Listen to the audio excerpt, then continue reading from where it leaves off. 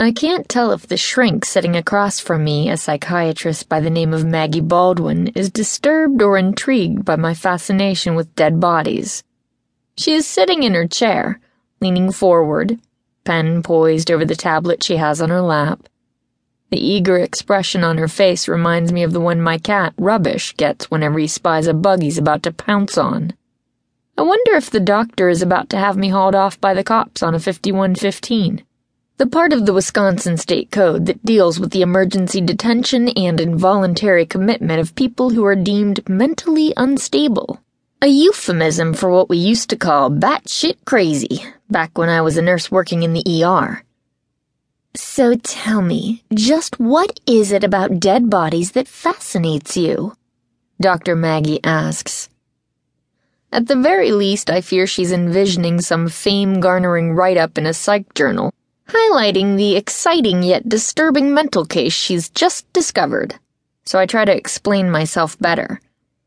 I'm not fascinated by dead bodies per se. Well, not exactly. I sigh, frustrated by my inability to express what I mean. You see, this is why I didn't want to come here.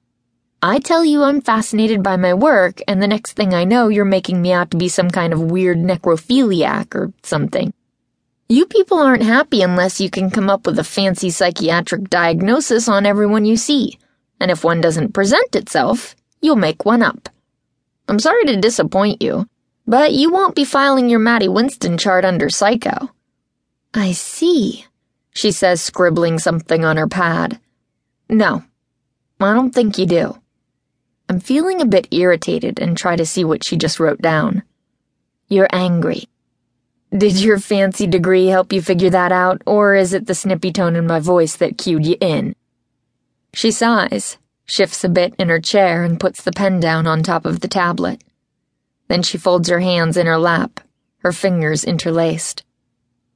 I note she has an expensive French manicure and several rings, 3 with diamonds and 1 with a giant blue sapphire, the combined worth of which is probably more than I'll make this year. She's a tiny woman, the kind who can wear pencil skirts and fashionable shoes, the kind who can eat whatever she wants and not worry about it, the kind who can realistically expect to be carried over the threshold someday. Psychiatrist or not, she has no understanding of what it's like to be me. 6 feet tall with size 12 feet and living on the wrong side of the 200 mark on the scale. I'm not your enemy, Maddie, she says. I'm here to help you. I don't need any help. Apparently, Izzy felt otherwise, she says softly. Yes, he did, damn it. And her reminder of this fact is like a slow dagger penetrating my flesh 1 centimeter at a time. Izzy is my friend, my landlord, and my on-again, off-again boss. I trust him and would do almost anything for him. That's the only reason I'm here now with Naggy Maggie, who sighs again, picks up her pen and lifts the front page of her tablet. Underneath that page is a sheet of paper with stuff typed on it. I went to ask her what it says, but her next words give me a pretty good idea. My understanding from Izzy is he's concerned about the emotional trauma you've been through recently. He told me that you're a nurse and that you and your husband David, who is a surgeon, both worked at the local hospital here in Sorensen.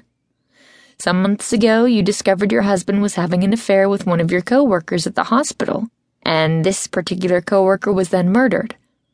When Izzy did the autopsy, it was discovered she was pregnant, and tests proved that the baby was your husband's. You and your husband, ex-husband, I correct. I'm sorry. You and your ex-husband were suspects at one point, though you were both eventually cleared. You have now divorced him, undergone some financial ups and downs, and met a new man you have, or had, a romantic interest in. I believe Izzy said he's a local homicide detective. Is that correct? Yes. His name is Steve Hurley. Izzy said a non-fraternization rule meant you had to choose between a working relationship and a romantic one with this man. Is that correct? I nod. And you chose the latter, she says, driving that knife forward another centimeter or 2.